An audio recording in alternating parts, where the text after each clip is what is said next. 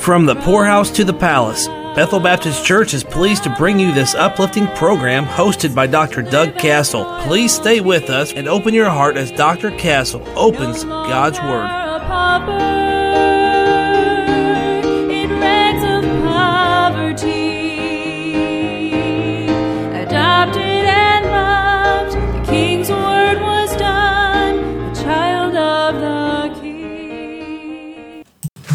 Well, today we're going to turn to Ephesians chapter 4 and begin reading in verse number 4 and down a few verses, looking at the words that define our salvation, looking at the word election.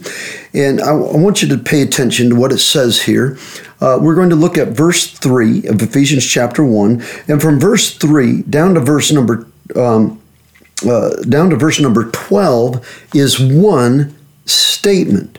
You will find a colon, you will find a comma, but it is one statement from verse 3 to verse 6, and then from verse 7 to verse 12. And those two sentences are making a statement about our salvation, and they include several of the words that we're going to be looking at concerning our election. Now, I want you to notice verse 3 says, "Blessed be the God and Father of our Lord Jesus Christ, who hath blessed us with all spiritual blessings in heavenly places in Christ." That's verse 3. Now verse 4. "According as he hath chosen," that's the word elect, to choose, to select. "According as he hath chosen us in him before the foundation of the world, that we should be holy and without blame before him in love."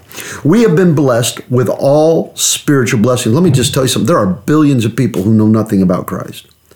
Now, many are ignorant because they have no interest. Let's just be honest. Look, here in the United States of America, you couldn't get somebody to talk to you for 30 seconds about the Lord Jesus Christ and the spiritual blessings. They're willfully ignorant, willingly ignorant, the Bible says. Then there are others that just haven't heard. That's Romans 10:14. How then shall they call on him in whom they have not believed? And how shall they believe in him of whom they have not heard? And how shall they hear without a preacher? And then verse 15, of course, how shall they preach except they be sent? So, but I want you to notice in verse number 4, we have this word blessed in verse 3. Blessed with all spiritual blessings in heavenly places in Christ according. That means that verse 3 and verse 4 are indelibly linked together. They cannot be separated. They're one, and again, there's one continuous statement being made from verse 3 to verse 6, one sentence from verse 3 to verse 6, and one statement from verse 3 to verse 12. Verse 4 teaches us when it all began. When did the blessings begin?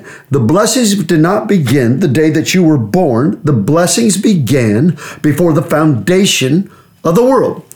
So let me ask you a question. On what basis did God choose you and me before the foundation of the world? He chose us according to his sovereign will, totally independent of our works, because we were not yet in existence. This is the wonderful thing about the word election. It has nothing to do with God chose certain ones for heaven and others for destruction. No, independent of what anyone would do or could not do or refused to do or did not do. We were chosen based on a sovereign act of the will of God, totally independent of anything that we have done or could do or would do, because we had not come into existence yet for thousands of years. And Peter, we are told in 1 Peter chapter 1, verse 2, that we are elect according to the foreknowledge of God the Father through sanctification of the Spirit. How did God choose us? Through the Spirit, not by our works.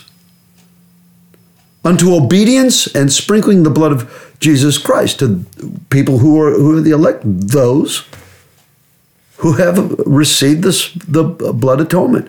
Grace unto you and peace be multiplied. God, what did God know specifically that caused him to choose us? We don't know. God doesn't tell us. Now, I don't know why God chose me. I don't know why God chose you. If we're all honest, I don't know why he chose any of us, let alone the entire world. And he doesn't tell us. He knew everything But since he does not tell us what he already foreknew about us, we have no right to speculate. We have no right to demean his choice or to criticize God's choice or to say God shouldn't have chose that person or even to say that God should not have chose me. I don't have a right to speculate on why he chose some and he didn't choose some, he chose all. Because he's not willing that any should perish but that all should come to repentance. But I can appreciate that. Let me ask you, why did God choose Jacob? Jacob have I loved, but Esau have I hated. I'm not going to speculate, rationalize, or burn out my mind trying to figure that out. If you know God, you do not ask these questions because you know that God never makes a wrong choice, that God is holy and righteous in all that he does, that he makes no mistakes, that he doeth all things well, the Bible says. Why does he make choices? That he might be glorified. Can I read you some Bible verses? Thank you.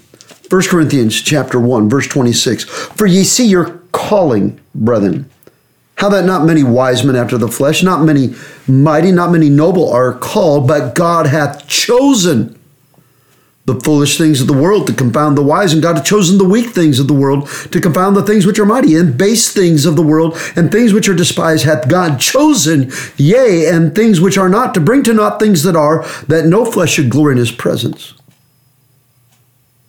But of him are ye in Christ Jesus, who of God is made unto us wisdom and righteousness and sanctification and redemption, that according as it is written, he that glorieth, let him glory in the world. Why does God make choices? For his glory.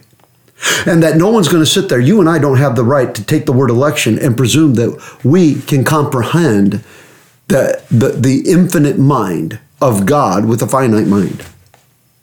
Again, that is arrogant. That is vanity and hubris. God makes choices that he might be glorified. God had a purpose. What was that purpose? That we might be holy. Election is the basis of our eternal salvation. It is the guarantee that no child child of God that's born again can go to hell. God makes choices based on his holiness and his righteousness, that whosoever believeth in him should not perish, but have everlasting life. Let me read you some more verses. Romans chapter 8, verse 33. Who shall lay anything to the charge of God's elect? It is God that justifieth. Who is he that condemneth? It is Christ that died, yea, rather that is risen again, who is even at the right hand of God, who also maketh intercession for us. Who shall separate us from the love of Christ? Shall tribulation or distress or persecution or famine, or nakedness, or peril, or sword? As it is written, for thy sake we are killed all the day long. We are counted as sheep for the slaughter. Nay, in all these things we are more than conquerors through him that loved us, through his choices, through his election. For I am persuaded that neither death, nor life, nor angels, nor principalities, nor powers, nor things present, nor things to come, nor height, nor depth, nor any other creature shall be able to separate us from the love of God, which is in Christ Jesus our Lord. By the way, don't let somebody separate you from the love of God because some pinhead came up to you and said, you know what? You can't be saved. You're not one of the elect. How does he know? Who is he that condemneth? Who gave him the right? No, it's God that justifies. You're not justified in the sight of God because somebody says you were elect or not elect because they didn't understand what that word meant. They have no right to lay any charge. Now, there are some distinguishing marks of the elect. And I'm going to show you those things and answer another question tomorrow. I'll just give you the teaser, as it were.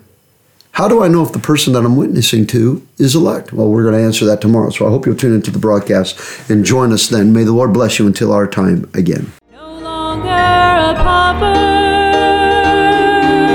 in rags of poverty. You've been enjoying the program From the Poorhouse to the Palace.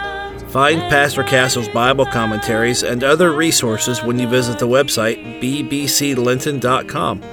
Archive broadcasts of this radio program are available at WYTJradio.com. Listen to the latest broadcast wherever you are, or catch up on what you missed whenever you want by subscribing to the podcast on Spotify, Apple Podcast, or Google Podcast. Just search From the Poorhouse to the Palace. From a poor